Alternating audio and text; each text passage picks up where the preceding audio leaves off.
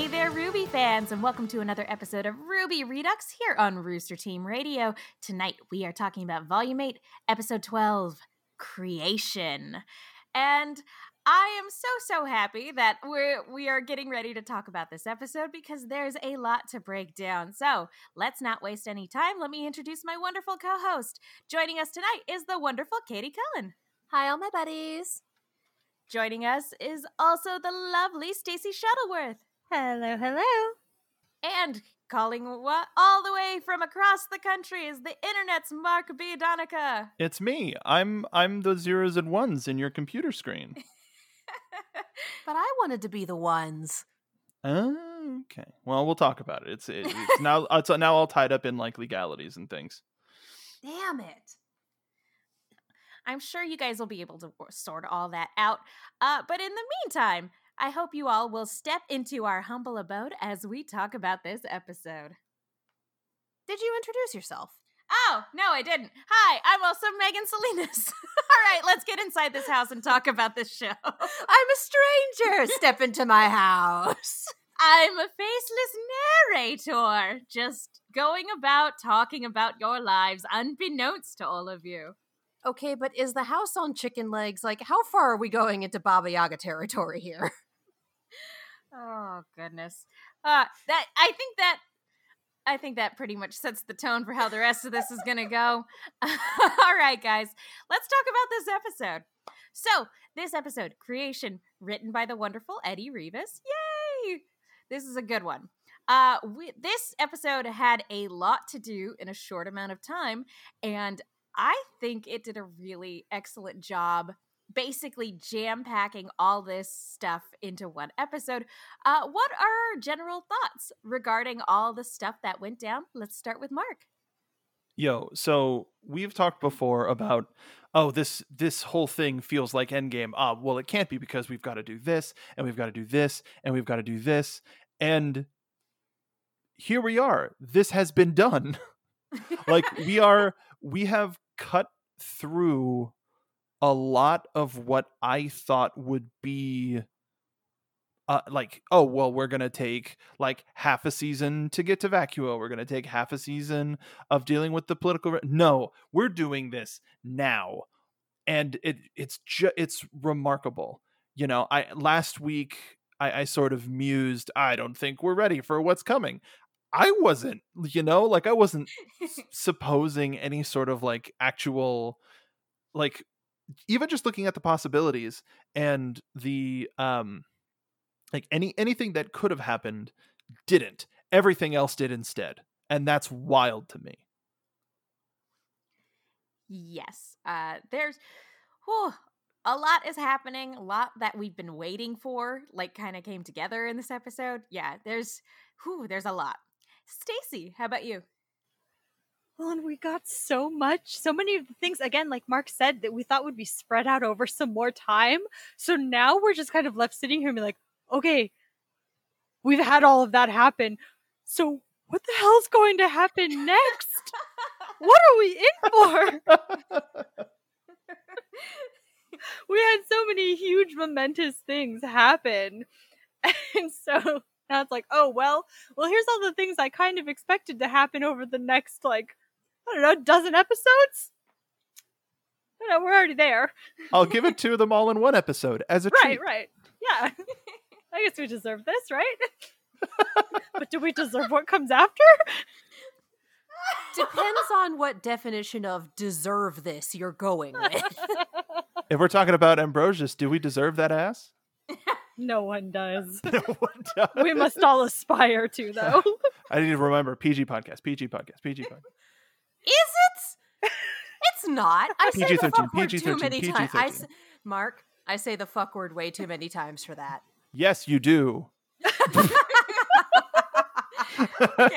Couldn't keep a straight face. On that note, Katie, what did you think of this episode? Fuck! You set it up. I had to knock it down. This is incredible.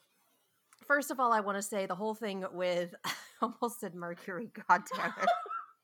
I was taking notes and wrote down Mercury. I keep writing down Mercury. I don't know why it keeps happening. Megan did this to us.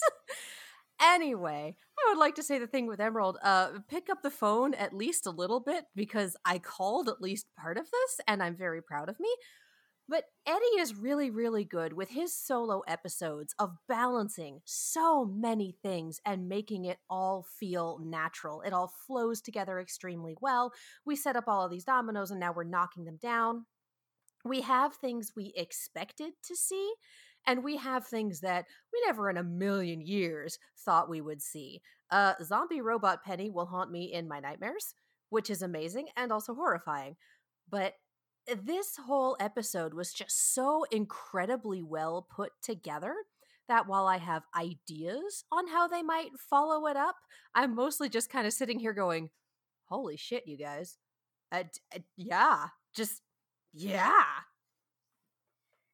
Yeah, especially when it comes to a lot of these long running things where we know just based on story structure that we were going to have to hit these points at some point in time in the story. We were going to have to hit these beats. I was not expecting all of these particular beats to hit at the exact same time in the exact same episode. So yeah, it's both exciting to see, stuff come together from a narrative standpoint, but it's also slightly like, what's gonna happen next? Like all this stuff that we've been predicting, that it's done now. Where do we go from here? But I guess we'll talk about that in our predictions. So yes, this episode is okay. Focus up. No, please go on.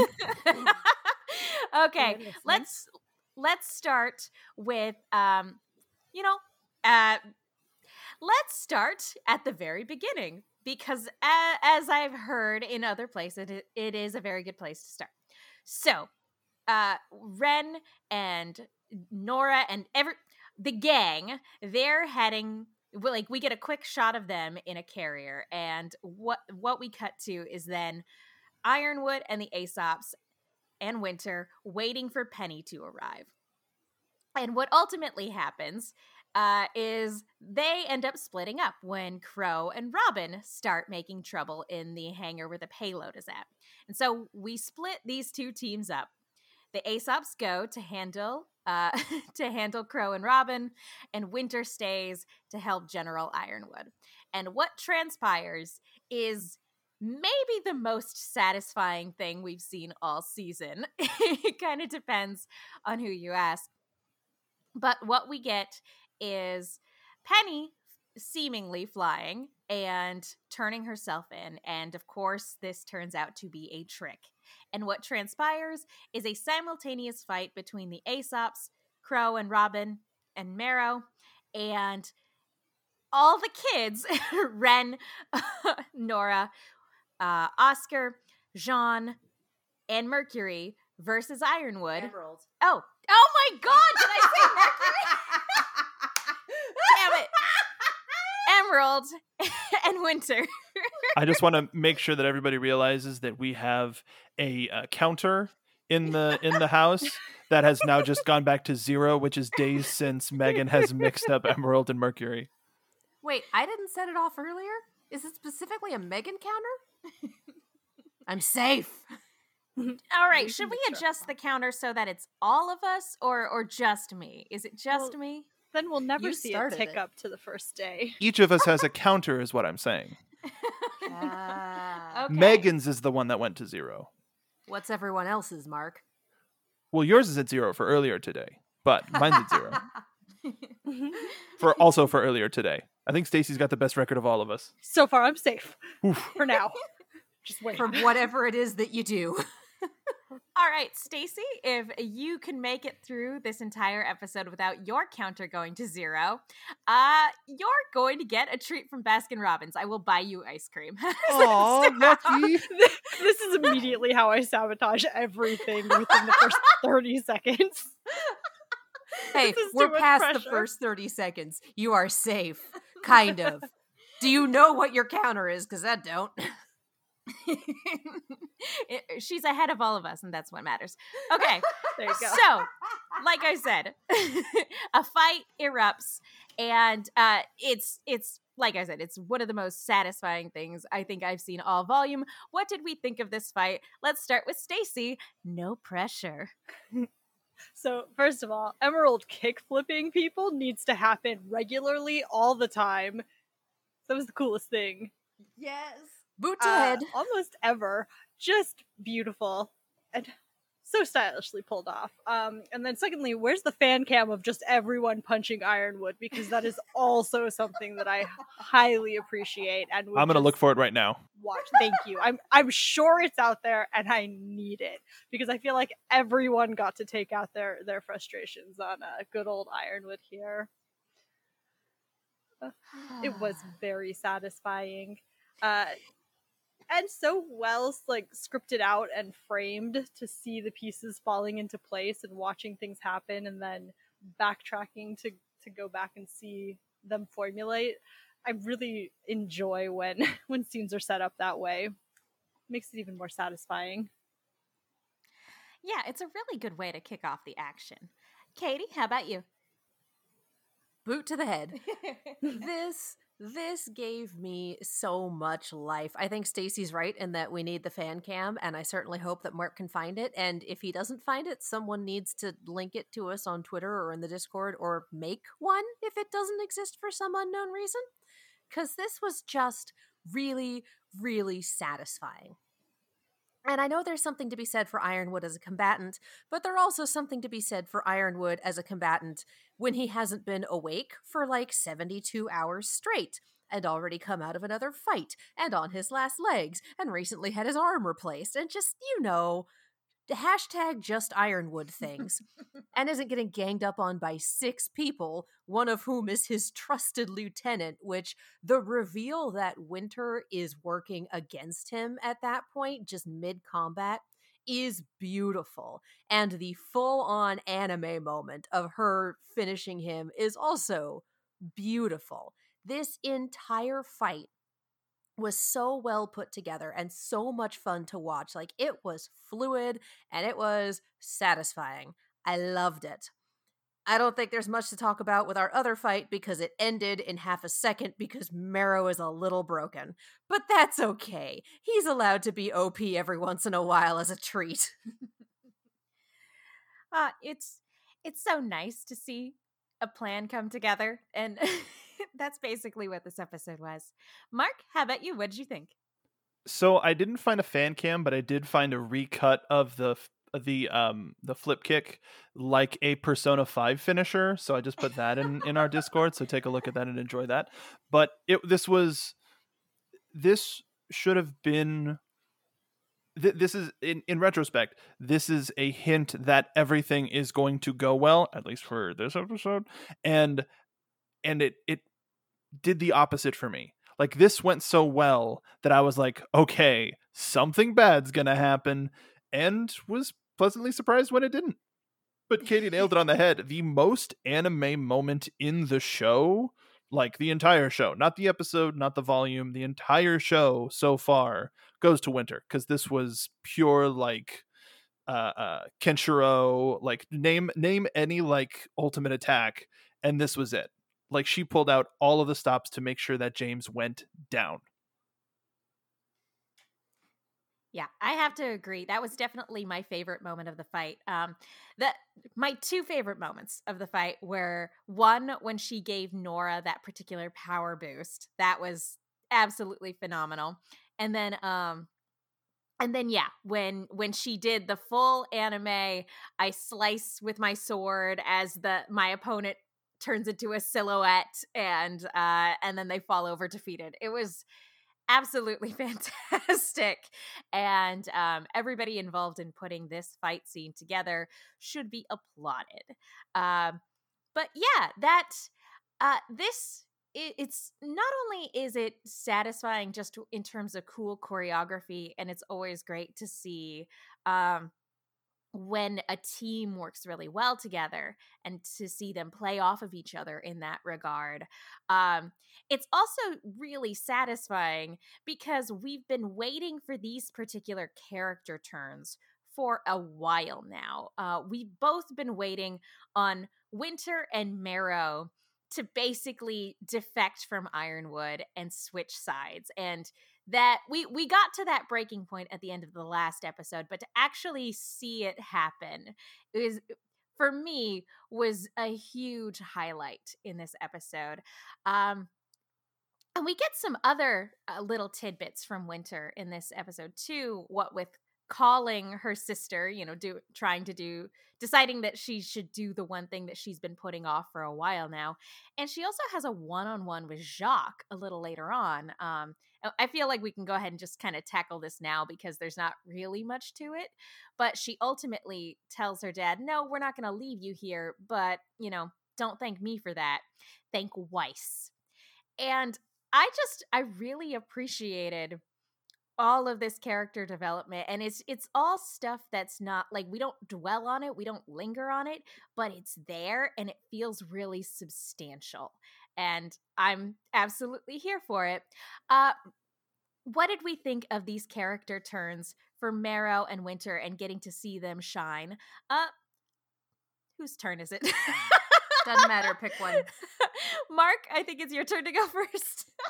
So I don't necessarily think that Marrow had a character turn. Like, this is who he's always been, but he's had a false sense of duty. Like, it's I don't think this was something that we were sort of expecting from the jump. So this didn't seem super out of character for him. And Winter, essentially, like, making sure that she was a part of every attack seemed like, I just want to hit him again. I just want to hit him again. No matter how hard I hit him, I would like to hit him again. That'd be great. But I'm also happy that we got the scene with her and Jacques. F's in the chat for Jacques' pride, or any positive emotion, because the boy has been slain. It was a great scene. Great turnabout is fair play, and I would love if there's any sort of Dormammu-esque time loop sort of a thing. This would be a favorite one of mine to view over and over and over again. I have to concur with that. Katie, how about you?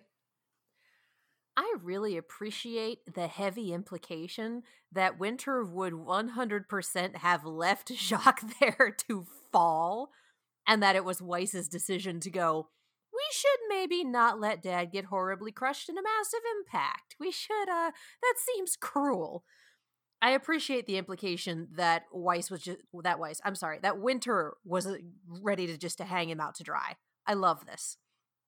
And again, you take a step back and you look at these siblings and go, oh yeah, they grew up in an abusive household and went to the military and boarding school, respectively, to get away from it. And here's the guy who's responsible for it all. You are not required to forgive your abuser in any capacity. That is a personal choice. But I like that the implication is that we had two very different approaches to this. Yeah, and I agree with Mark that Marrow is Marrow. Like, we have been waiting for this to happen, and it's not really a surprise when it came down the line. Stacy, how about you?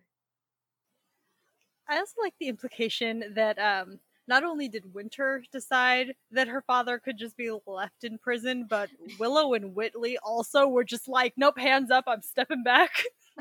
Not gonna say anything. Weiss now is the only one coming to, her father's defense, for better or for worse here. Well, and I'd argue that it's not even to his defense. It's more just, we should probably not let him die in a horrific manner. Right. More than the others were willing to afford him. Legit. I mean, in a very short period of time, Winter effectively gets to take out one of her father figures with her fists and another with her words. And as satisfying for us to see that, like also how devastating for Winter to be processing all of this and be forced face to face with it in such close proximity there. So Winter needs lots of support too. Yeah, you bring up a really good point because like right before the fight starts, they dismiss the Aesops, and she asks him like, "Sir, this course of action," and he turns to her and he's like, "I hope you're not attempting to talk me out of it." And she takes a beat to stop and look at him, and she goes, "No, I don't think that's possible." And watching the episode a second time, you can be like, "Oh, that was the moment where she was like, that was your last chance, James." Mm-hmm. That was absolutely your last chance. It really felt like that was her saying goodbye. Yeah. Or at least like, well, you leave me no choice. I tried, and therefore no one can criticize me. And speaking of, James gets knocked out. And I will be the first to admit that I am not as certain how passive semblances work. He gets knocked out, his aura breaks. And this is a question that if anybody out there happens to know the answer, cite your sources, but feel free to tweet it at us. Does someone's semblance stay active if it's a passive semblance and their aura breaks? Like, does Crow's semblance stay active if his aura breaks? I would assume the answer is no, but I base that off of nothing. My argument is yes, because Crow can't have nice things, and because I think Crow would be breaking his semblance, his aura consistently if it would turn his semblance off. But the whole reason why I pose that question is because Ironwood, after this awesome attack from Winter, Ironwood's aura breaks and he gets knocked out. My question is, now that he's been incapacitated, what is Ironwood's future like? Because his single-mindedness is aided by his semblance, is he going to wake up and go, "What have I done? Oh no," or is he going to wake up and go, "What have you done?" Thoughts to the table. Let's start with Katie. Honestly, it could go either way.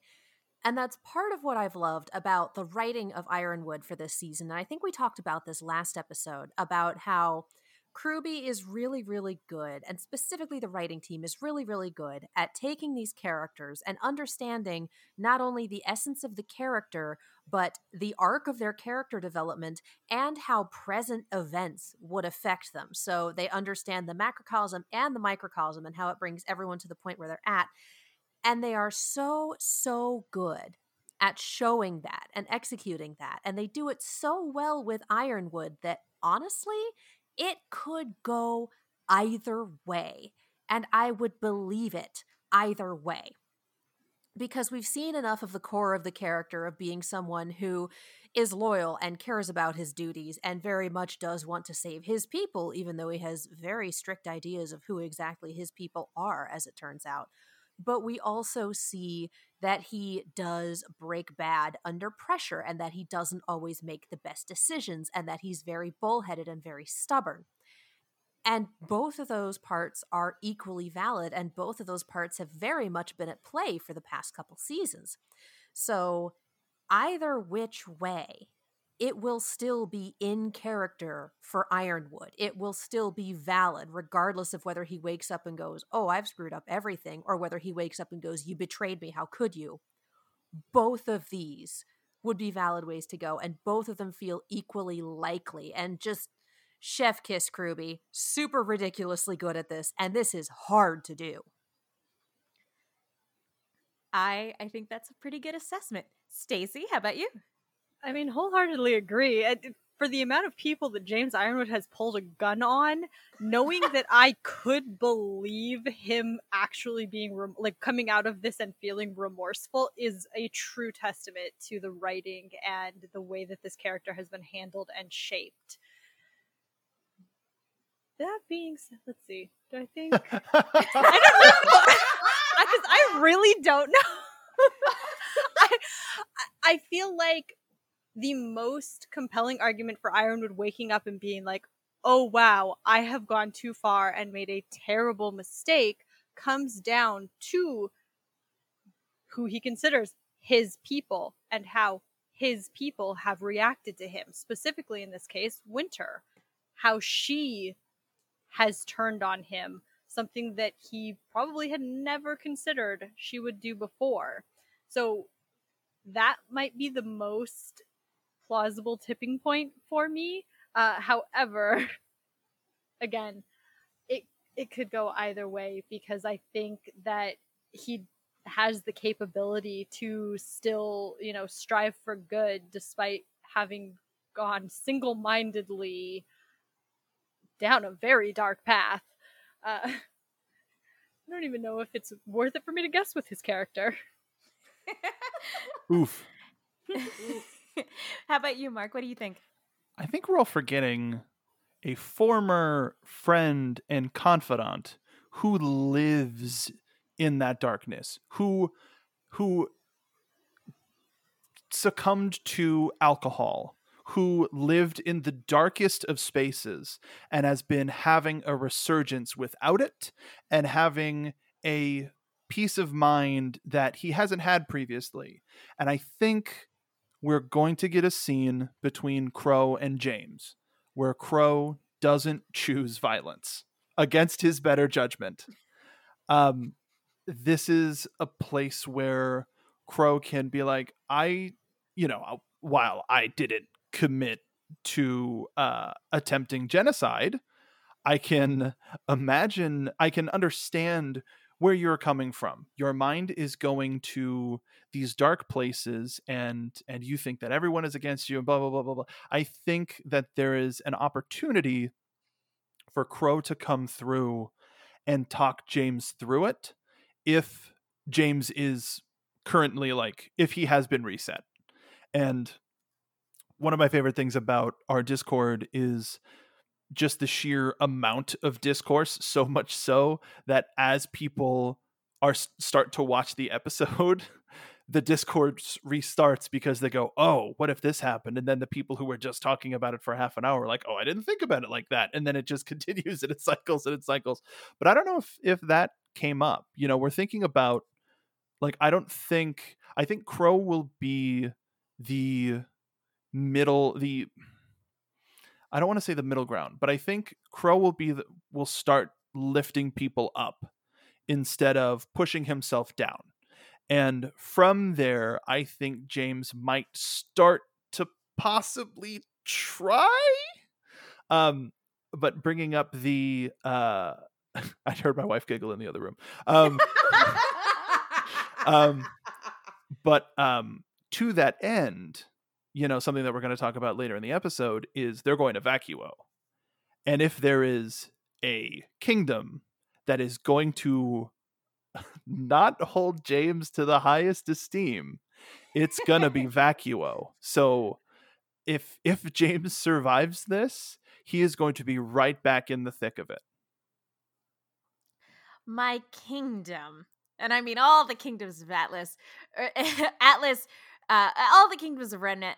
My kingdom to see Theo punch Ironwood in the face. I think that's a guarantee. Because he so deserves it. Don't get me wrong. I love Ironwood as a character. I'm not one of those people that apologizes and goes, just because I like a character, that means they can do no wrong. He's done so much wrong. But yeah, I'm right there with you guys. It could go either way.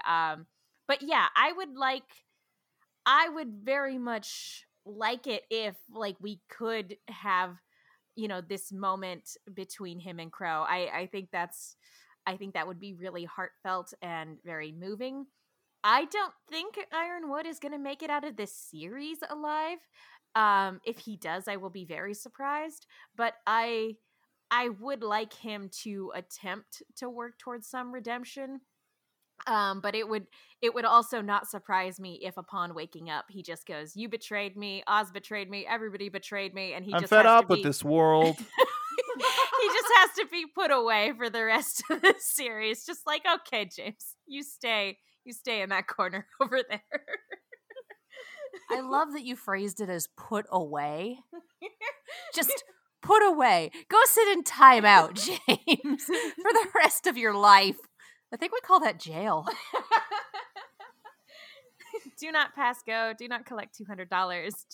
Just go over there. It's fine. But on the complete flip side, we have, and we got most of this in the previous episode, actually, but I almost did it again. Wow. Emerald committing to doing the right thing. And we have this brief little moment where she's like, yeah, this feels weird. But this is the first, like, she lent a hand in the previous episode, and she, you know, obviously helped Oscar escape and everything like that. But this is the first time she's really gone out of her way to help our heroes. My question, you know, given that we have this shot of Cinder at the end of the episode, my question is Emerald here to stay? Is she here to stay a part of the team, or is she going to turn on everybody at some point? Because just based on her actions in this episode and her attitude in this episode, I would think that sticking around to do the right thing actually feels pretty good. So my vote is yes, but what do we think? Let's start with Katie. I would imagine it's going to depend a lot on what Cinder's next move is, or rather on what Emerald thinks Cinder's next move is, or what the next thing Emerald sees Cinder do. That's what I'm getting at, that. Because I think Emerald might try to convince Cinder to switch sides along with her. Like, come to the light side, things are actually better here, people care about you, which is wild. Like, just come over here. Let's not do the apocalypse. Whether or not she decides to stay with Cinder if Cinder does not want to switch is going to depend entirely on how Cinder interacts with her and how Cinder treats her. The way that Cinder is as a person and the decisions that she has been making, odds, I think, are very good that Emerald is going to stay with our team instead of going back with her, just from what we've seen from her. Stacy, how about you? What do you think Mercury's gonna do? No, I'm sorry. I shouldn't try to lead you already astray. in Vacuo on a Nice. fun field trip with Uncle Tyrion. Well played, Stacy. Your counter is Emerald, at however. -1, Megan.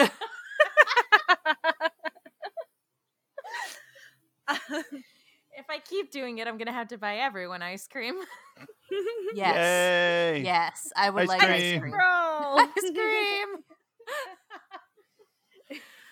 Man, despite the history that Emerald and Cinder definitely have, and the emotions that are deep-rooted in Emerald based on that relationship, there's something powerful about having a group of people not only listen to what you have to say, but then welcome you into the fold.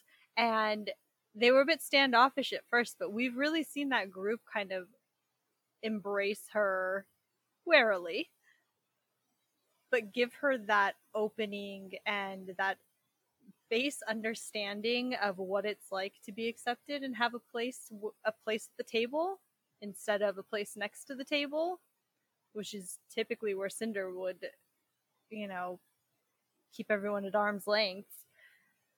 And so I think that's a powerful contrast that, yeah, being very dependent on Cinder and being, you know, part of her life for so long is harder to shake than not, but I don't know that I see Emerald backtracking now. I think she kind of leaned into this decision.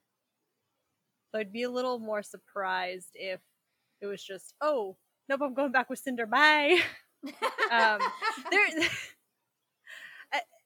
It will be interesting to see, though, if she does try to convince Cinder to join up with them, or if she understands that Cinder is in a very different place, and that's not a very likely scenario for Cinder.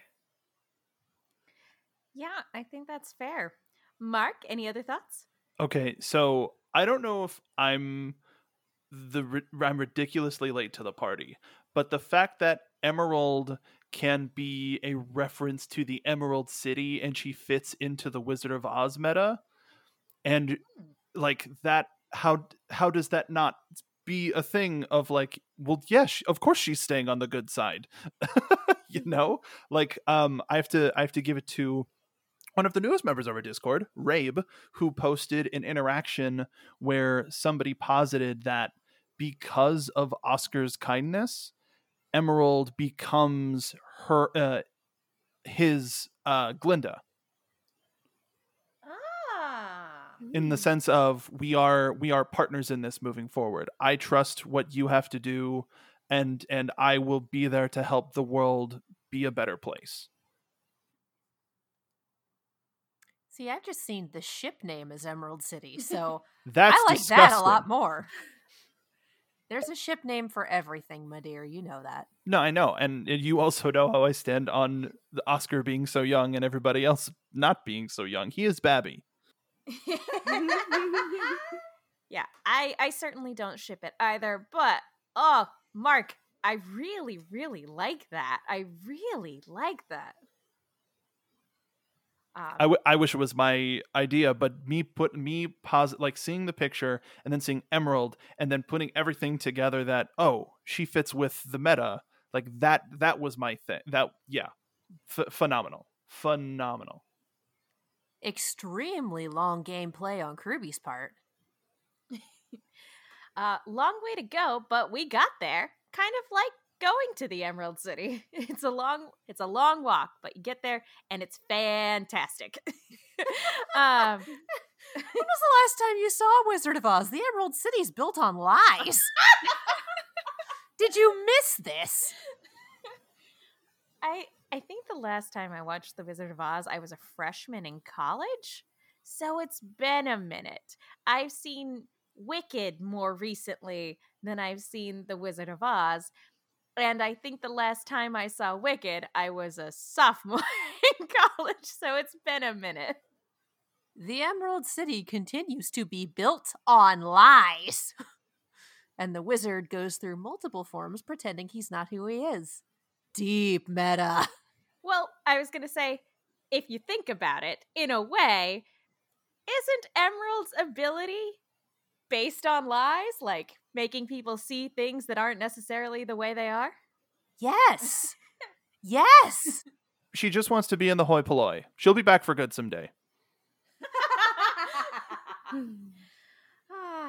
Oh, it's going to be stuck in my head for weeks. You've done this to all of us. Yeah, I'm only kind of sorry. Well, Sure. I'm going to have Dancing Through Life stuck in my head instead. So I hope you're all proud of yourselves. But okay, my final question before we move on over to phase 2 regarding this episode is, you know, again, they weren't here for very often in this episode. And I feel like we go back and forth every week in terms of what we predict this group of characters is going to do. But we get a little bit of the Aesops in this episode. And, you know, from the time that we spend with them, Harriet still seems stuck in her ways. And both Elm and Vine seem like they're just like, this isn't great. This isn't what we thought it was going to be. We're feeling a little disillusioned. Now that they have also been incapacitated, although not to the degree that James has been incapacitated, but now that they've been incapacitated, 1, and 2, now that we'll get into the details of it as we talk about phase 2, but now that a solution to the problem has also been presented to everybody, what's the next move for the Aesops? Like, do they continue to be loyal to the man who was going to blow up a city, or do they sort of defer to what the kids are posing as the solution to the problem? Or are we not even going to worry about them for the rest of the volume because Marrow can just tell them to sit tight? What do we think is next for the Aesops? Mark, let's start with you. I think the only person that's going to cause any sort of a ripple is going to be Harriet. Other than that, I think after what just happened, Elm and Vine are going to be like, no, we gotta help people. Considering that, I wonder if now with everything that's going on, I had a wonder of what Robin, Crow, and Marrow were going to do. I think Harriet might jump in the cruiser with the bomb and try to deliver the payload herself. Whoa. That just like red string wall of terrible. Hi, welcome to the conspiracy corner. Like I promise that I'm not like all this doom and gloom so much, but like I feel that like her resolve has gone so far in the opposite direction that I feel like because she's been so aggressively subordinate, I guess, is like to the whims of Ironwood, I think she might be in a position where she feels like she has to get the job done now. And Marrow will have to choose between either letting her go, maybe running in after her or something. But I feel like Harriet might do something drastic. I think that's fair. Katie, what do you think? Mark, you're taking my shtick. I'm usually the one please. who predicts awful things. I've been doing this for years too. We switch off. That's true. That's true. Yeah, I think you're right on the money, though, in that if anyone is going to act out, if anyone is going to cause issues, it's going to be Harriet. Because we got to see, God bless Vine, Zenyatta is no longer experiencing tranquility over here. We got to see him rethinking all of his life's choices that led up to here. And we saw last episode Elm rethinking it as well. So Harriet is the only one who is continuing to be a rage beast.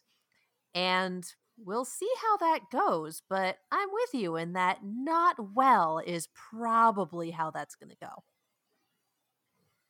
Stacy, how about you? Yeah, I mean, absolutely. I think Harriet is angry, and maybe she doesn't have Ironwood, okaying all of these very questionable decisions, but I do think that she will act on the same trajectory that their previous plan was on. So whether it manifests in her trying to, deliver the payload herself or do something else equally drastic, I think it's completely plausible, and I think she's going to be very eager to get underway with it. I would kind of like to see us circle back around to some of the themes with the Aesops we kind of haven't touched since last volume, in that parrying their relationship of, no, we're just coworkers, to a more close-knit group, and seeing how Elm and Vine react to Harriet kind of going off the deep end, acting out in anger, and seeing if we have a team come out of this, or if there's any semblance of working together and moving past this, or if we're just going to have all out chaos. I like that. I really like the idea of, Harriet being the one to act out and having Elm and Vine be the ones to talk to her, not as coworkers, but as friends, to be like, hey, we're hurting too. Like, we're here for you. Alternatively, if Harriet isn't planning on listening to anyone, whether it's her teammates or to Robin or to Crow or anybody who might try to stop her, my hope is that someone would just point to her in the direction that Tyrion went and say he went that way. And she could just go after him. She could probably catch up. She's very fast. I'm fairly certain she's as fast, if not faster, than those airships that they fly around. So maybe somebody can just point that anger in the right direction and the problem will resolve itself. We'll see. Okay, I think that just about does it. Do we have any final thoughts on the Ironwood Aesops side of things before we move on into phase 2? That's so dastardly the way that you put it. Like I don't normally refer to like I don't use phase 2 in my normal vernacular. And normally when I hear it on TV, it's usually a supervillain going, "Yes, all according to Cake." Exactly. That's what we're saying. All right, well, if we don't have any final thoughts, then before we move on over to phase 2, I want to talk to you guys really quickly about iTunes. Folks, thank you so much to everybody who's gone to iTunes to rate, subscribe, leave a comment. We love hearing from you, and it helps our podcast tremendously in terms of becoming more searchable for people looking for Rooster Teeth related content. We don't have any new reviews this week, but we do encourage you to go ahead and leave a review, and we will give you a shout out on the show. But that's not the only way to engage with us. You can also follow us on Twitter at The Rooster Team. And we have a lot of really fun interactions with people on Twitter. And we want to give some shout outs this week. First of all, Chew I Sneezed on Twitter, Shadow Angel, T and Vines, Carso26, Gigawatt Conduit, Malachroma, Cam Griffin, Danny Costa, the TNT Writer, Game Boy Nate 17, B Buster Bill, Drummer Girl 456, Jade, you're so wonderful, Chris Half the Battle, Jester's Chessboard, Princess Ponies, that's right. The TNT Writer actually said that our Discord is a pretty sweet place to be, which if you guys are interested in joining that, there's a link in the description below. And I hope I'm pronouncing this right. Pro Digipunk, the Kaito Dan, and Nick Brennan. We had a lot of fun interactions with those guys on Twitter this week. We want to give some special shout outs to Pink Sunshine Koss, who had this amazing Punk Nora cosplay.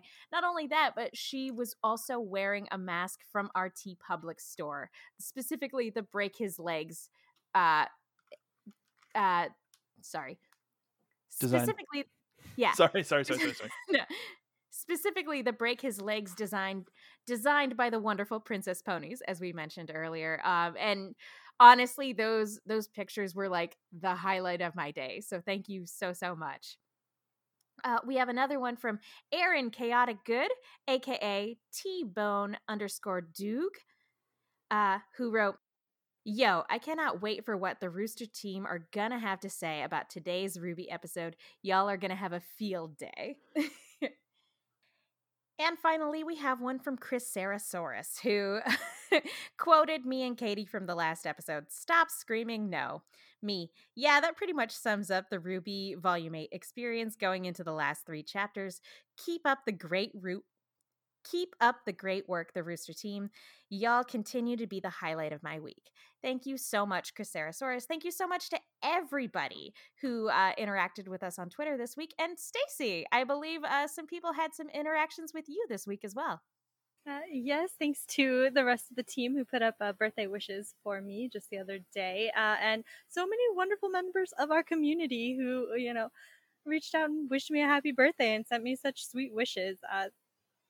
Love being part of this community. You guys are always so welcoming and sweet. So thank you all for the birthday wishes. And yeah, they were wonderful to read and they made me smile all night. Aww. Yeah, they're so sweet. So we can't thank you guys enough for all that you do. Again, if you're interested in joining our Discord, link in the description below. We have a TeePublic. You can support us there. And we have a sponsor for this week. As always, this show is sponsored by Fred He Bakes. He does cookies. And guys, I don't know about you, but I could really use some cookies right now. And thus we turn to Fred. He does brown sugar buddies, which are kind of like a spice cookie and a ginger snap and a molasses cookie. They're chewy, they're soft, they're wonderful. If you are missing those fall flavors like I am, because I don't care if it's March, I'm still missing those fall flavors. You can get the maple brown sugar buddy, which is like a brown sugar buddy, but with maple. For those continued fall flavors. If you are a chocolate person, do the Big Chip Buddy. They are huge, they are soft, they are fluffy, they are chock full of chocolate chips. A++, do recommend.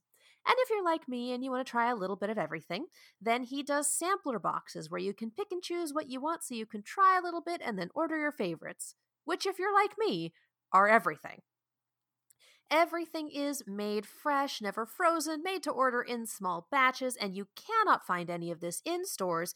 You can only find it at fredhebakes.com. That's 3 words, fredhebakes.com. And use coupon code TheRoosterTeam for 20% off your entire order.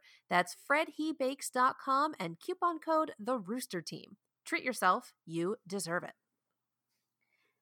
Thank you all so much again for all of the various ways that you support our podcast. You all are the best. Let's get back to it. Now, initiate phase 2. Oh God, it's happening. If I'm not allowed to scream, you're not allowed to laugh. Oh. Okay. Initiate phase 2. To the vault. So while half the team is off taking care of Ironwood and the Aesops, the other half of the team is devoted to getting Penny to the vault, which they successfully do. I believe, Mark, was it you last week that predicted that because Oscar blasted his way out of the vault last time, that's how they were going to make their way in? I don't remember. I don't think I said that. I just was like, there is a thought of like we may interact with the staff this week. Just be ready for whatever comes with that. But I wasn't like super specific. I believe it was me bringing up the fact that someone had commented that on our YouTube channel, talking about, boy, I'd love to see them use the back exit that they created last season. That's what it was. So I can't take credit for that either. Well, regardless, it came in handy because that's how everybody chose to go through. So we get to the vault. Penny opens up the vault, and using Ruby's super speed, they're able to grab the staff so that time freezes just like it does with Jin, and they're able to stop time, and the spirit emerges from the staff. And who we are met with is Mr. Ambrosius, the spirit of creation. And wow, does he make a first impression? What did we think upon meeting Ambrosius? Let's start with Stacy. I didn't know I could hate and love someone so much at the same time immediately. I know, right? He's incredible. And would probably drive anyone just absolutely bonkers within like 20 minutes. What a character. Oz really downplayed that one.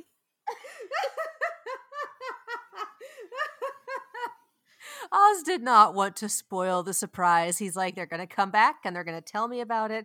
And my only regret is that I will not see the looks on their faces when they meet him. And I need to know what the look on Oz's face was the first time he met Ambrosius. God, yes. Damn. Please. I'm wondering, when they were picking the teams and everything like that, if Ruby turned to Oscar and went, so, do you want to come with us to the vault?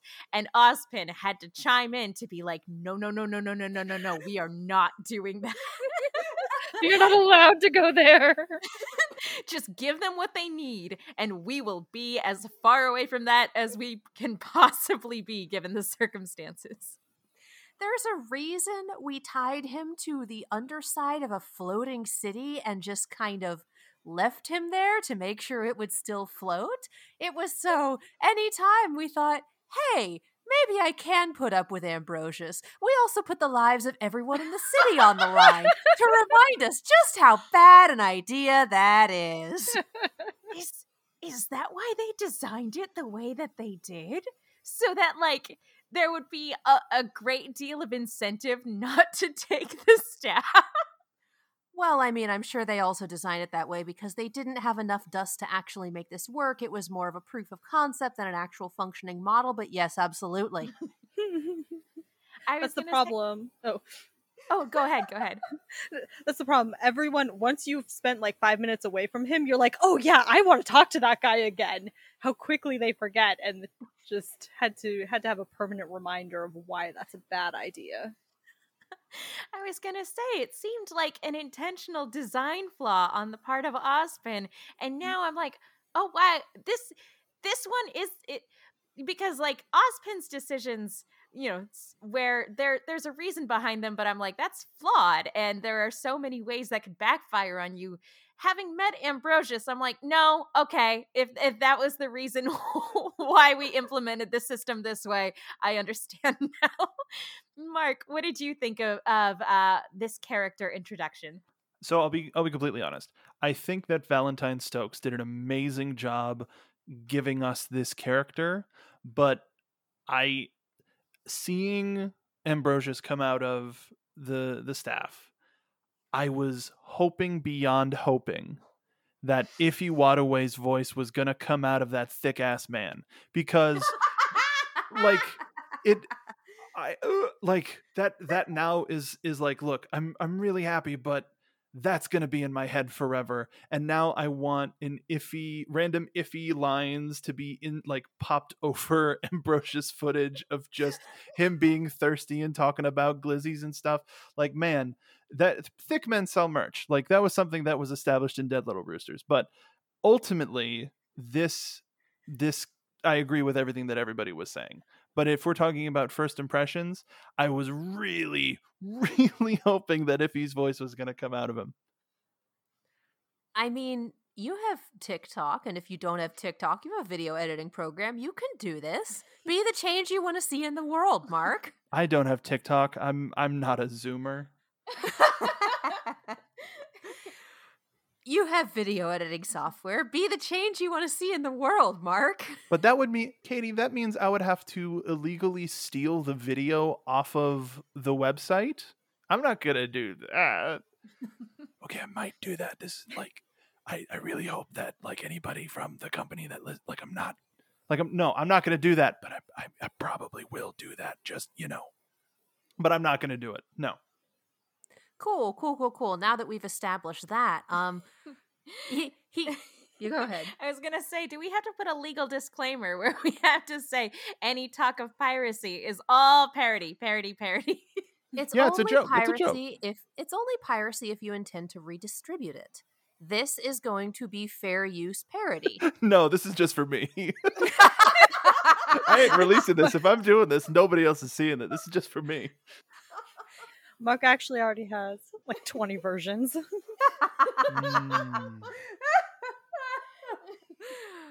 Okay. Yep. I was going to make Genie of the Lamp jokes over here because that's kind of what I was reminded of. And also, I'm kind of laughing at the fact that the God of Light doesn't believe in clothing.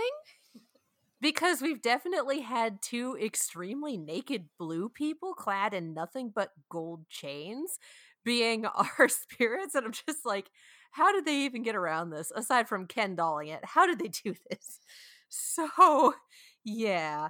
Ambrosius is one of those people where he's a lot of fun to watch him interact with someone else, but God help you if you have to deal with him directly. And the gods won't help you because they're shitty gods and they left already. I do want to say that because these are our two God of Light relics, I really, really want the characters or the spirits or whatever they're calling them in the God of Destruction? God of Darkness? That guy. I want the spirits in those relics to be red so we can have red versus blue. Because I have no shame. See, in my head, if that were the case, red versus blue is the obvious reference. But in my head, it would be like Return of Jafar. Like we got the genie, the blue genie, and then Jafar when he's in his genie form is a red genie for some reason. So that's where my mind goes. That being said, Ambrosius absolutely gave off Genie from Aladdin vibes, which at any moment, I was expecting him to burst into song and start singing Never Had a Friend Like Me, which I would not have hated. I would have been 100% on board with that. But we actually do have a question from our Discord. Friend of the show, Cam Griffin, had a question that he wanted us to discuss, given the nature of Ambrosia's ability, because when it comes to we had a similar discussion when we were introduced to Jin, but so Cam Griffin wants to know. Knowing the limitations of the Staff of Creation, instructions, blueprints, knowledge of components, etc., what would/could you have Ambrosius make? Let's go ahead and start with Mark. I hadn't had any thoughts about this until just now. Like, I saw the question and was like, okay, I should think about this.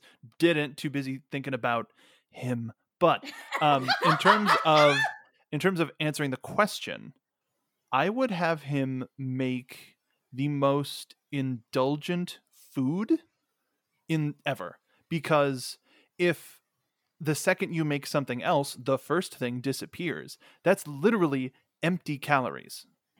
Because like it could be like stuff that, depending on what sort of a society you're in, one society may consider ethical, one I'm not talking about cannibalism. Like, if any sort of like culinary curiosity of like, ooh, that's too expensive, or oh, they don't have that type of meat readily available in the United States, but they have it, blah blah blah. Like, I would go on just like a culinary tour of. I would even like look on, dude, food Instagram would be such a good resource, because you would be like, it's this from this place and it looks like that. Make that. Okay, zap. And there you go. And that, of course, I go straight to food. But I think that would have the least amount of implications tied to it. And the fact that you can eat, make the next thing, and you'll still have the like taste profile in your mouth, but you won't be full, but you'll at least have, it'll be like any sort of a tasting menu. All of the food is too small for you to get any sort of full, but you get to enjoy the variety of tastes that are put in front of you. I think he'd hate you. Probably, and that's fine with if I can make an all-powerful being like that wince, I think I've won. Especially looking at his body compared to mine. Is that your goal in life, Mark? Make all powerful beings wince? To make buff people wince? Yes. Oh, well, it's okay. I didn't realize there was a Venn diagram overlap. I was just saying the part. Stacy, how about you? What would you wish for? I had this thought when I was originally watching the episode and they were explaining the rules. In the moment that I realized that I would never be confident enough in my plans and blueprints and knowledge, and I would be second guessing myself for years until he was so bored with me that nothing would ever get done. Because that is a lot of pressure that I am not well equipped to deal with. So I honestly don't even know what I would have. There would be nothing that I would like be able to put together well enough. I'm so hung up on like the first steps of the project. So I'm sorry for the very non-answer, but man, it's a lot. No, I mean, he says it like you have to be careful about what you wish for, because the first thing he says upon meeting these kids is like, hey, just so you know, I'm going to give you exactly what you ask for, and I don't want to hear any complaining when it's not the thing you want. Katie, how about you? What do you think? You know that he loves it when people complain. You know that he's that flavor of jackass, because disappointingly well-prepared kids.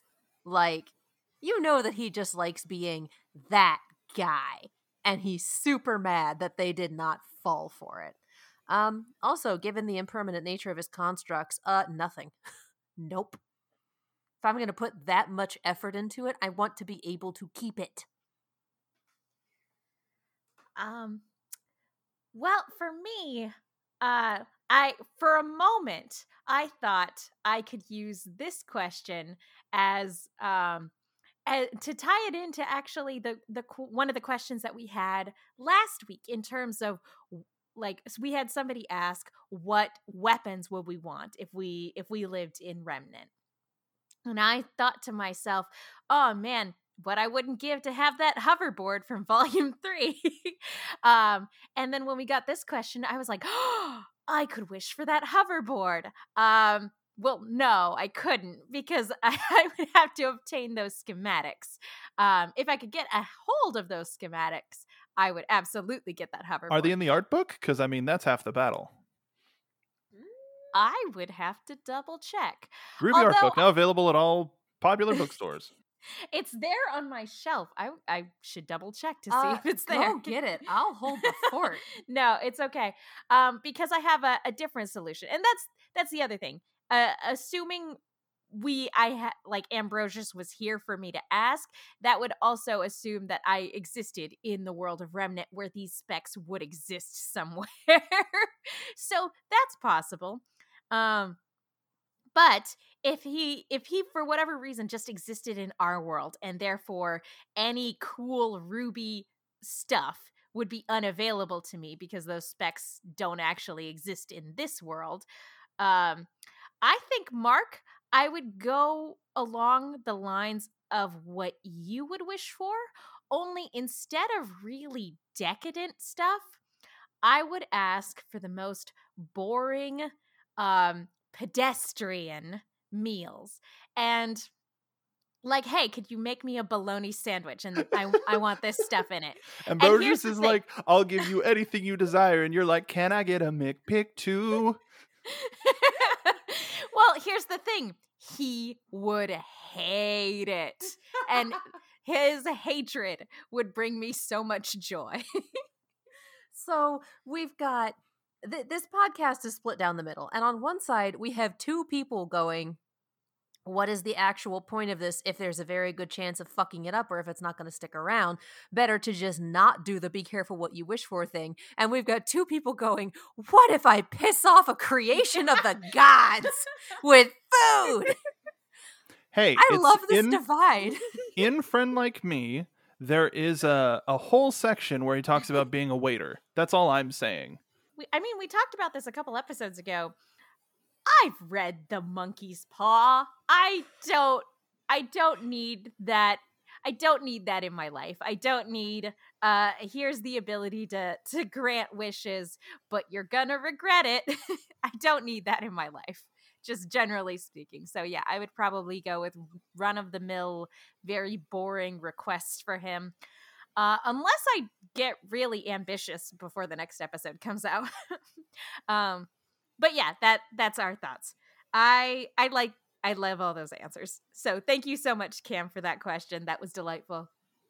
But that's not what our characters want to wish for. What they want to wish for is a way to save Penny.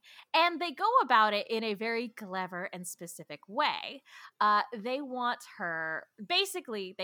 Ambrosius to take all of the robot parts, to recreate all the robot parts, taking the virus with it and leaving what remains of Penny behind. And this is a very specific way to get rid of the virus problem, because he can't actually destroy anything that is against his nature. And that's against the rules. And so what we ultimately end up with is the robot version of Penny that still has the virus inside of it, that is getting ready to self-terminate, and Penny, the real girl. And this is what we're talking about when we're saying that this episode had a lot in it. Like, there's, in addition to taking out Ironwood, we also get Penny, the real girl, and a bunch of other stuff in this episode. And so, yeah, this is, we've been saying Penny is a real girl for a long time, and now we get the payoff for that. Obviously, she's been a real girl from the start, but now she's a human girl. And that's with no extra robot parts. And it's so incredible getting to see this, getting to see the story, the Pinocchio storyline fulfilled. What did we think upon getting to see human Penny? What did we think of this? Oh, go for it. with the help of Ambrosius, the teen has been unturboed. Wait. Mark. Mark, And I would like to humbly thank our mod, Cam Griffin, for tweeting for DMing me that over Discord and he was like, "Hey, I don't know what you have for the Turbo Teen joke this week, but how's this?" And I went, "You gave it to me just now. That was it. I can't do better than that." I knew it was Cam. When you said someone in our Discord had given it and I asked who and you wouldn't tell me, I knew it. Yeah, you also said it's Cam. Then. Yes, I know. This is me saying, I called it. I see you, Cam. I can't get too mad at Cam. I think he's also the one that made me the "No, it is not Turbo Teen" meme. So, still have that saved on my phone. so Mark, what did you think of Human Penny? They just need to give her shoes. They're going to a desert. Like, holy cow. One of the things that we talked about in the Discord was, are they going to give her Heelys or Crocs? And I personally, I don't necessarily know which one they will go with, but I'm pretty sure if I were in the director's chair, I'd give her Heelys. I want her to have those little light up shoes. Oh, yes. Excuse you, Mark. Jelly sandals? The Crocs for 90s girls? It's a good choice. That's fair. Yeah, Stacy, what did you think of this development? First off, Team Heelys. Yes. However, well, I think Penny should have all of the warm, wonderful hugs that she possibly can before she has to deal with the trauma of watching her robotic self die horribly on the ground. Yeah, but she's getting those new Heelys though, so I mean, Right, that really- small price to pay. Really does make everything better. You're right. Yeah. The power of Heelys. Mm-hmm. No, what am I worried about? I need to know who storyboarded that particular bit It of hurt me. robotic Penny doing just basically a zombie fall apart on the ground there with the twitching and the reaching and it was incredible. I want to know what horror movies they watched, and I want to know if they're in therapy. Therapy's good, folks. Therapy's good. We love them. I'm a little worried. That scene was amazing. I absolutely adored this one. I'm all about that nightmare fuel. Like, I really am. So I really loved getting to see that moment. But even more so, like, it's I feel like this was really good payoff. We've known for a long time that, Penny is Pinocchio. We've known that since season 1. And we know how that particular story ends. And so getting to see Penny become the Winter Maiden was absolutely incredible. And knowing at the beginning of this volume, just based on the intro, like, it didn't take long for us to piece together that Watts was going to try to take control of Penny in some way, shape, or form. And so having that plot line in this volume, and we getting the payoff of her becoming fully human, I think was just so satisfying. And also now her getting to experience elements of humanity that she didn't get to experience before, like the warm feeling that comes with hugs, which is absolutely delightful. And I look forward to seeing what other sort of really wholesome, adorable hijinks these kids get into. I think that's going to be a lot of fun. But, oh, yeah. I'm also going to go with Team Heelys. I like, as much as I would love the light up shoes, I hope she gets some sweet skates. Here's hoping. And to answer your Jelly question, sandals, Katie, though. Yeah? I believe it was Rachel Doda who boarded that scene. An entire queen. We stand and are terrified.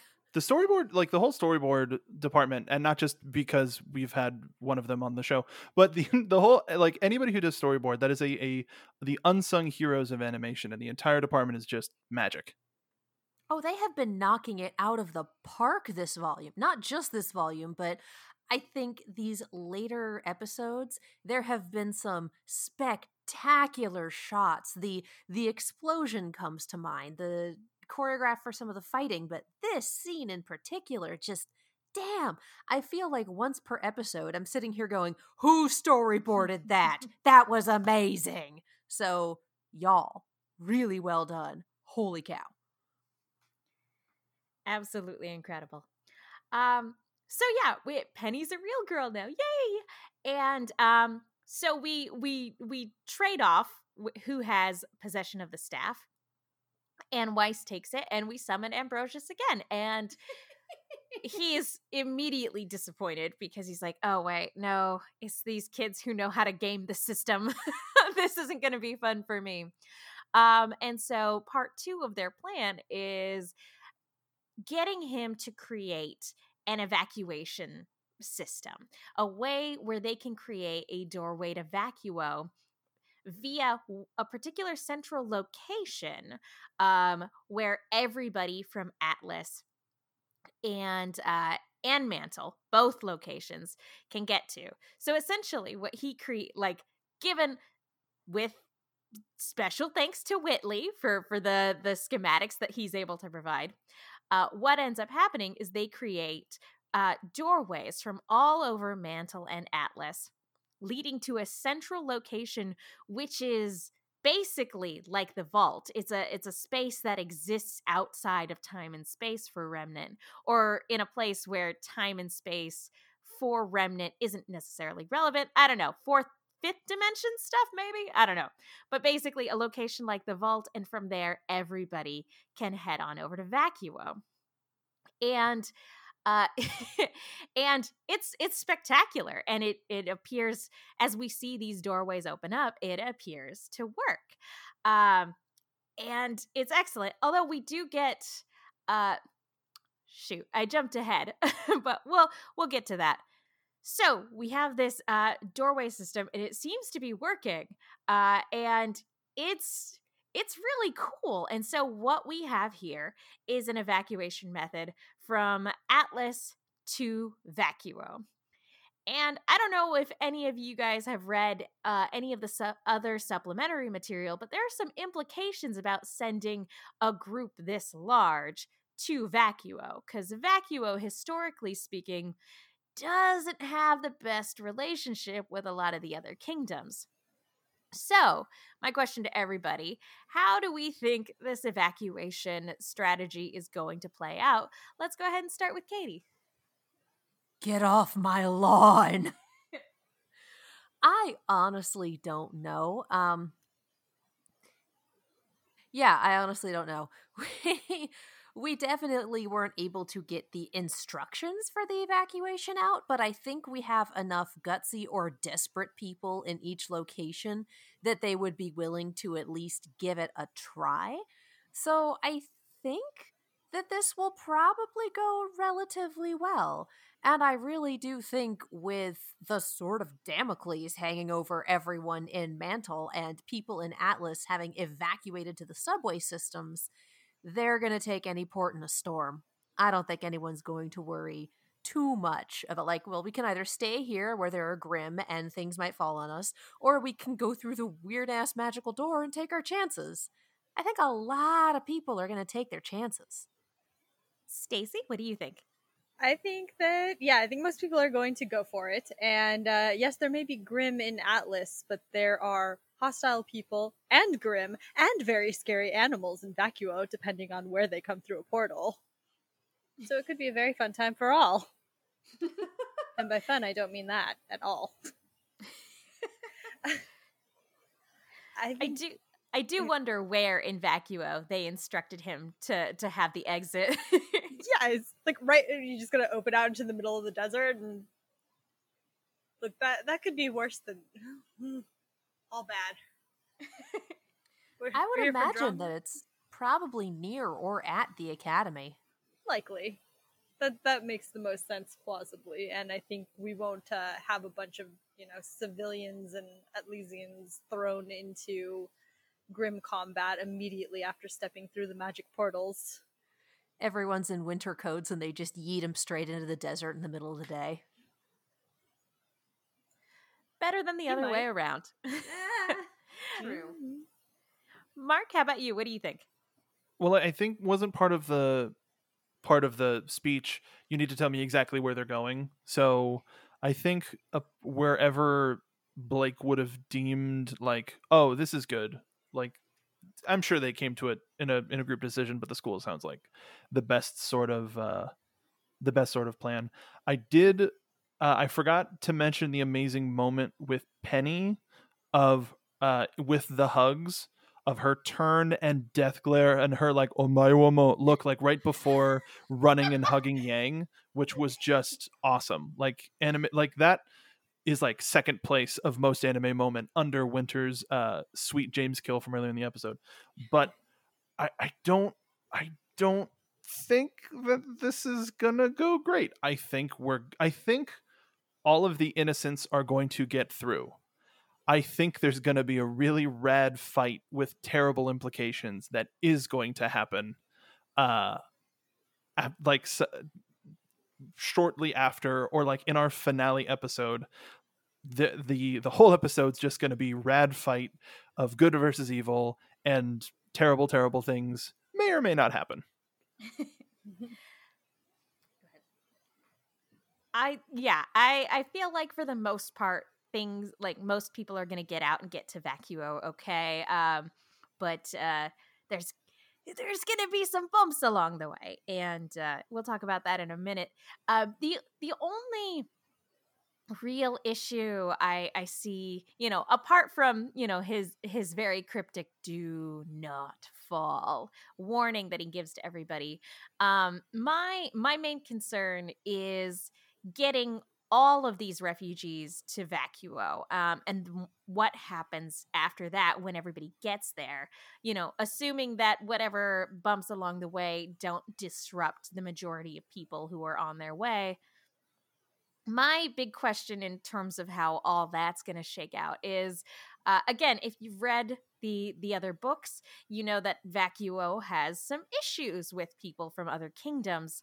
I'm not going to give away any spoilers for those books, because I want you to go and read them, and I don't want to give anything away. But I do think that there is going to be some tension with the vast number of refugees that are now appearing in Vacuo. I think if it had just been like a handful of students, they would have been like, "Oh, okay, yeah, we got some of those from Beacon already. Like it's no big deal." But having all of Atlas and all of Mantle all of a sudden showing up at a kingdom that did not take kindly to Atlas and the other kingdoms exploiting them for their resources and then never bothering to make amends, I think that might cause a problem, rather than it just being like a handful of students. I think that might cause some tension, but we'll see how all that shakes out. And actually, one more thing I wanted to mention. In their planning for this system of multiple doorways, multiple ramps, multiple everything, they didn't put handrails or guardrails or something to keep people from like, because someone like they're all signs of luck point to somebody tripping on the proverbial banana peel and falling down. How could they not put handrails? And those walkways are so narrow. They are like one person wide, narrow. I would be terrified. This is where Jean's line, like kid crossing the street skills, are going to come through. It all comes full circle. This is where Ambrosius comes in and goes, "You didn't specify handrails, bye." And then we have to have one of the other girls take hold of the staff and go, "Hey, we want you to create handrails for this system that you just created." And then the system disappears and it's just handrails. But there are handrails. Oh, but they get to do sweet grinds though. Whoops. Follow me. Set me free. Actually, on that note of there not being any handrails and his like I said, very cryptic warning of do not fall, we actually have another question from Cam Griffin. The obvious setup seems to be that a character or characters will fall inside the space between worlds. Who do you think will be falling, and what will the results be? So, let's go ahead and start with Stacy. Who do you think is falling, and what's going to happen to them? You know, I think originally going into this, I thought there would be a larger group falling, but thinking about it more and after rewatches, I almost feel like we're going to have some hugely isolating event for one of our characters. And I feel like the obvious choice is Ruby, but I'm thinking about how falling into the space between the worlds and what kind of journey that prompts and what kind of warning we have about what could happen there. I want to see Cinder fall.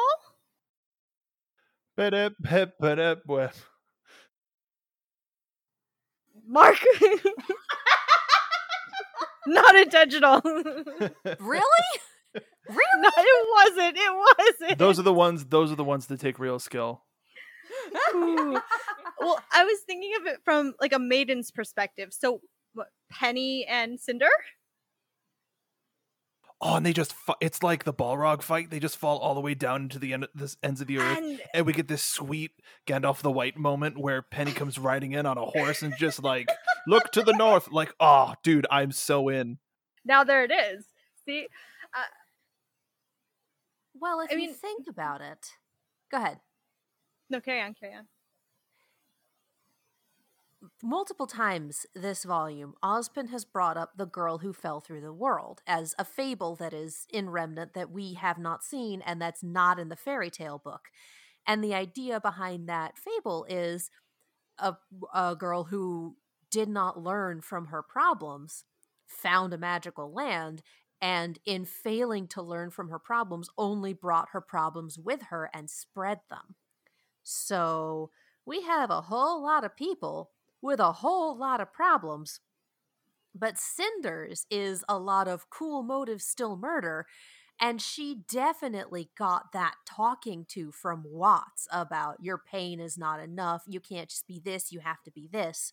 So then we have that. We have her potentially repeating her Maiden Bowl 2019 mistakes in Maiden Bowl 2021, taking on more than she can chew, and falling, because she did this with Raven, remember?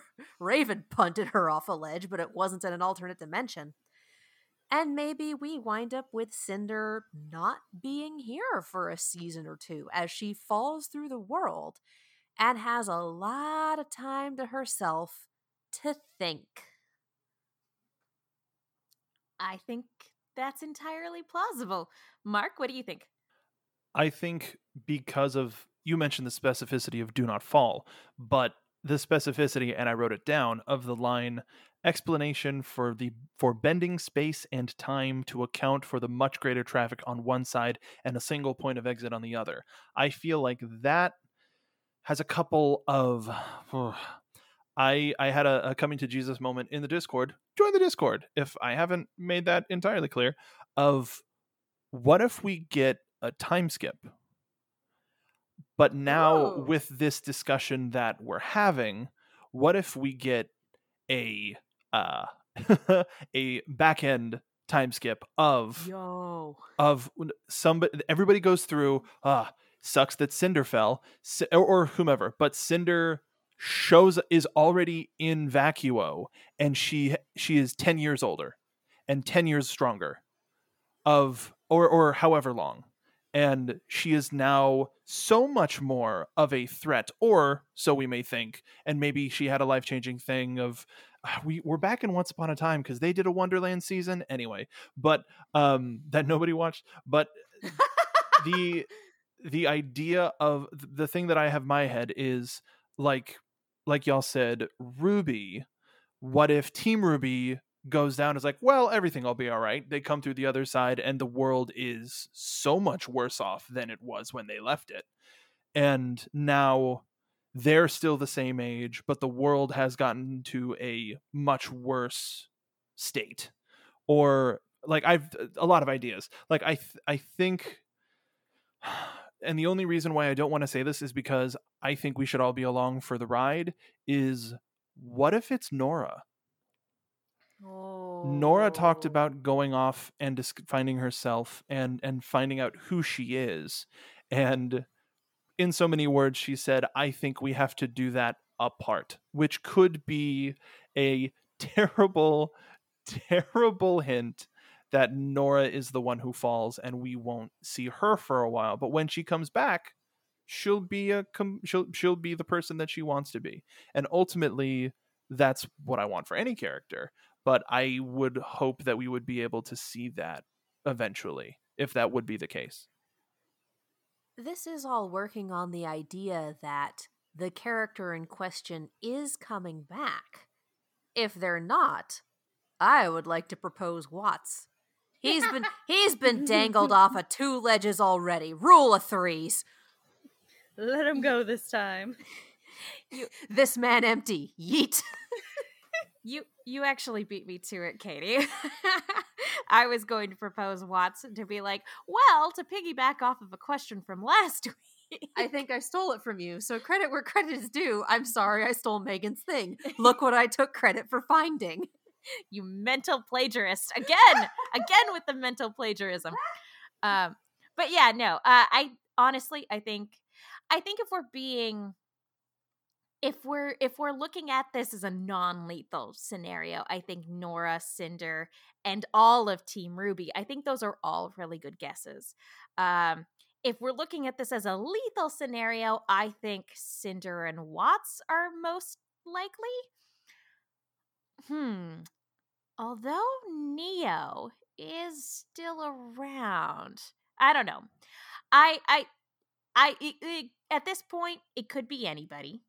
But if I were to bet money on this, it would probably be Cinder or all of Team RWBY. And I'd flip a coin to determine which one I place my bets on. I feel most strongly about Cinder, but the opening is pretty clear with its falling imagery. So for the entire team. But that's, yeah, if I had to put money on it, it would probably be Cinder. But literally anything could happen. Yeah, this is gonna be interesting going into the next week. I think the word you're looking for is painful. Unless it's Arthur. Yes. 6 of one, half a dozen of the other. Another thing I'd like to bring up about the doors is I think we've left Maria and Pietro behind. I don't think they have a door where they are, especially since the blueprints were based on the city above and the city below. And they're way out in God knows where on the crashed Amity Arena. I think we've lost them. I'd find it very hard to believe that with Penny in the room when they were making that plan, that wasn't considered. Like, I imagine part of the team that has now cleared out the droids and the drones and the what have you, probably one, like some or a group or whatever, are going to take a ship and go or whatever. There is more than likely a plan in place to account for that loose end, and in tying up that loose end, there's going to be some sort of a confrontation with presumably Watts. Yeah, I think that's fair. Especially because we did have a moment earlier in the episode, while phase 2 is commencing, where Jean and Emerald and Nora and Ren and Oscar tried to get the message out to everybody to let them know what was happening. He only got through the first part of the message, which is Atlas is falling, before that message was abruptly cut off. And we don't know if that was a failing of the communication system, given that, lots of things are going awry at the moment and that Atlas is in the process of falling and everything like that, or if that broadcast was deliberately interrupted by something. If I were to venture a guess, I would assume it was deliberately interrupted by Watts, but ultimately we don't know.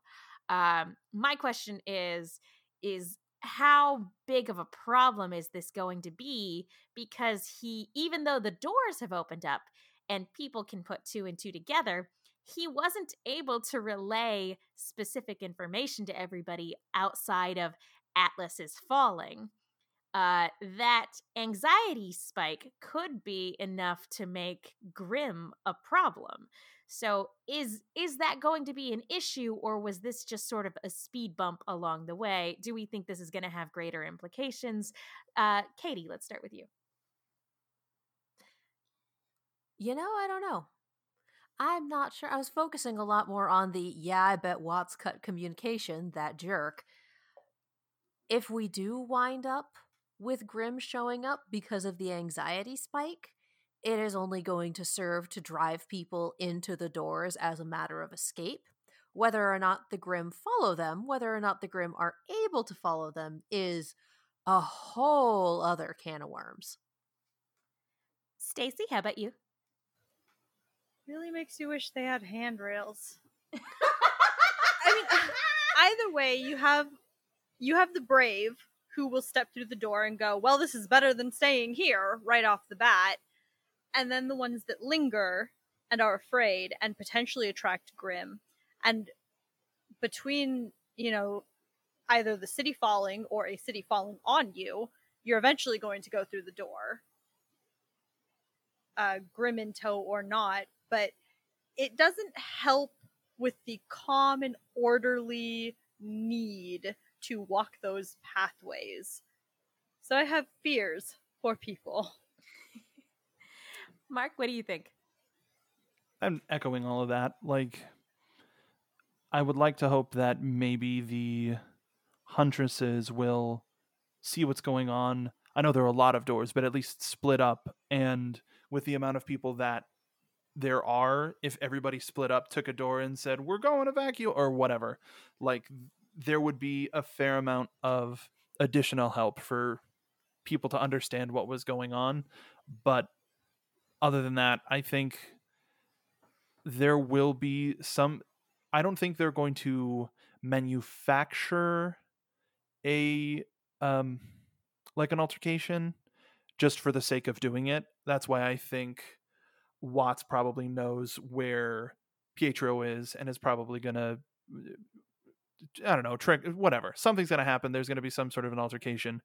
But I think it's going to behoove everybody just to be like, okay, well, if they stay, they're going to die. So let's just get out of here. But I think there may be some, but I don't know. I think it's just going to be more, let's get out of here. Let's get out of here. I think that's fair too. We know trouble is a brewing anyway, and we know probably who's going to cause it. So, ultimately the minor details don't matter as much because we know what's coming. And on that note, I think that just about covers it for this episode. Do we have any final thoughts before we wrap up here for the evening? Let's start with Mark. I really hope that the trail of nice things isn't at its zenith. I hope that the amount of good things that have happened can stay good for a while before the bad things really hit hard, because man, the characters deserve just something something nice, like a nap. at the very least. They need a long rest, that's for sure. Well, if all else fails before the evacuation happens, we've got Cinder to deal with at some point. She got the nice, creepy end of episode reveal. And actually, we do need to go back and get Ironwood and Jacques. I can't imagine that doors wouldn't be right outside of the cells or something, but you actually did. I had a very bad prediction of what's going to happen. So it is made very clear to us, the audience, the exact idiosyncrasies of what Ambrosius requires in order to do something accurately. Cinder doesn't have that information. So Jesus, I have a feeling that a lot of everybody's going to make it through. Cinder is somehow going to get the staff and say I want absolute power or something stupid. And because she is that.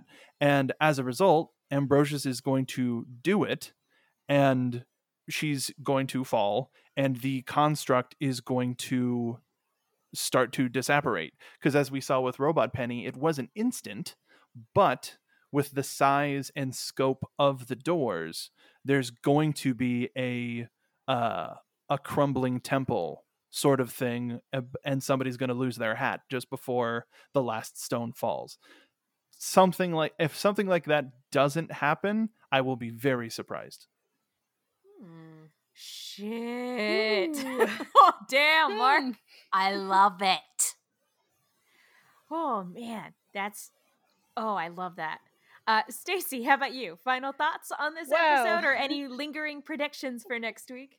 Man, I was more imagining a battle down there, on the pathways that involved Cinder, but that is a whole other level. It makes me kind of rethink how much Cinder knows about their plan. We kind of know that Watts was able to listen into snippets of what they were saying. So whether or not she knows anything about what they were up to, and also whether or not she knows that Emerald is involved. Not only if she was able to listen in, but also Emerald spoke on the recording before Jean did. I don't know if she was paying close enough attention to listen, but that could be she could see that as an opening to force an issue. But oh my gosh, Mark. That's like a whole other level of intense. I'm so sorry. Eddie has trained me well. Man. That's beautiful. No, it's great. Perfect. And I would not be surprised if that's what happens. Now, this episode was extremely well put together, a lot of fun to watch, very fluid, very good, and good lord, I would say one fear going into this, but I think we're up to like 16 at this point. At least. Lots of fear. Too many good things happened in this episode, and we still have 2 episodes left in this season. Shh. Ah! We know it's bad. Ah! Yeah, it's whenever a certain number of things go right for everybody, we know that there has to be a left turn into Bummersville. So like, so I'm sure it's not going to take too much longer for the other shoe to drop. But just kind of touching on what Mark said, if that prediction is true, I think that's either going to be the final nail in the coffin for Cinder, and that will be her end, or it'll be the final nail in the coffin for her arrogance. Because it'll be the final for her human form before the Grim form takes over. Oh, jeez. God. What exactly are you drinking tonight, Mark? Because I Look, either need some or I need to ban it. It's not my fault that there are 2 drinking holidays back to back. One being Stone Cold Steve Austin Day, 3/16, and St. Patrick's Day. So that's not my fault. That's the world. I'm sorry, Stone Cold Steve Austin Day? Yeah, because Austin 3/16 says, I just whooped your ass. So March 16th, 3/16. I'll take it. Yeah. Enjoy Stevie Weiser. Oh, that's And the rest of the day to yourself. That's beautiful. But yeah, all in all, regardless of what happens next, this was a fantastic episode. We got introduced to some great characters. We got to see other characters taken down a peg or two. We got to see some ongoing character arcs get some really satisfying payoff. So excellent job, Kruby, all around. I can't wait for the next one, and I can't believe there are 2 episodes left in the volume. It's going to be crazy. So, on that note, thank you all so much for listening. Mark, where can people go if they want to find you? You can find me on Twitter, Instagram, and Twitch at Mark B. Donica. And if you are a One Piece fan, I am a part of I need to do my best to not say anything about it because we're doing like a rollout.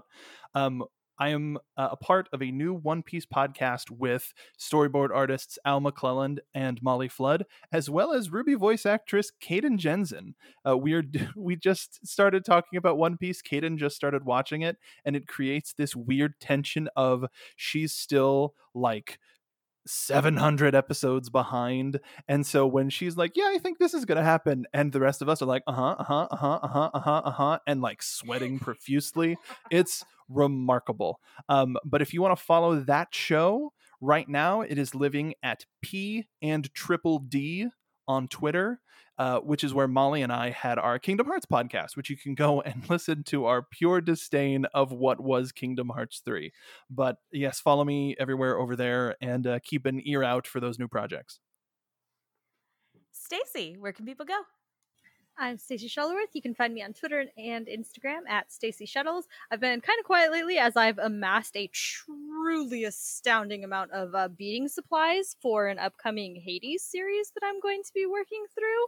So I have so many things to make things with, and I will be chronicling that coming up very shortly. I'm waiting for a few last pieces to arrive. So if you want to see me work through beading techniques and make some fun sparkly things, that's where all that's going to live.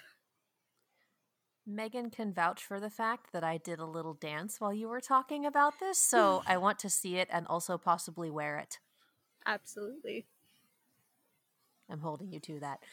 I'm Katie. You can follow me all over the social medias as well as on YouTube and Twitch at Kiaxet. That is Kiaxet. If you like reaction videos to Ruby, to other Rooster Teeth stuff, to various and sundry things, they live on that YouTube channel. And I am also on a podcast called On the Point. It is an Overwatch and Overwatch League podcast. We are taking a break right now because the off season is a thing, but we are coming back when Overwatch League comes back in April, and we have so much stuff to talk about. This off season was bug nuts.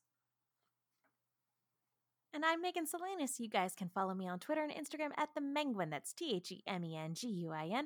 I have a YouTube channel called Silver Screams where Katie and I talk about horror things. And I also have a Lost retrospective podcast where my co-host Will Link loves Lost and I don't. And we talk about it. Be sure to follow. Oh, go ahead. That podcast is called No Love Lost. I could have sworn I mentioned that, but Nope. I forgot to introduce myself at the top of the show, so I'm not going to argue with you. Be sure to follow the whole team at the Rooster Team. Join our Discord, link in the description below. Buy our stuff on TeePublic. Buy t-shirts of the silly things that we say. And support our sponsor, Fred. He does great work. And finally, we have one last message. As always, we end with the important things. Wear a mask anytime you go outside. Doesn't matter if you're getting the mail, walking your dog, or going to get vaccinated, which you should also do if you're able. Always, always wear a mask when you go outside. It protects you a little bit and protects other people a lot. It is an act of basic human compassion, and that's kind of the point. Support your essential workers. Be kind to your essential workers. They do not get the option to stay at home, and people have been really stressed recently, so, be kind. Make their day a little easier just by being nice and being chill. This also goes for your postal workers because the post office is still suffering from shenanigans, so support the post office. Be patient. Be kind. Just be cool to people. Black Lives Matter. Black LGBTQIA lives matter, Black trans lives matter, Black Lives Matter. That has not changed. That will not change. Black Lives Matter. I know we're in the middle of March, but thank you for voting. Still super good. Make sure you get involved in your local elections. Make sure you vote in every election that you are eligible to vote in, even if it's for something that you don't think applies to you, like the school board, for example. What the changes you make at the local level trickle up, and the people who get experience in politics at the local level are then able to go out for state, federal, etc. So get involved in your local elections, contact your Congress people. They work for you. They represent you. If you like what they're doing, let them know. Be polite. Be specific. If you don't like what they're doing, let them know. Be polite. Be specific as what you want them to do. If you're not a phone person, email and fax, if you still have access to one of those, and texts, all of those are valid ways to do it. But contact your Congress people because they represent your interests, so make sure they know what those interests are. Wear a mask. Get vaccinated, take care of each other, because that is the only way we're going to get through this is if we take care of each other. and remember that we love you. Thank you all so much for listening. This has been Ruby Redux, and now it's time to say goodbye.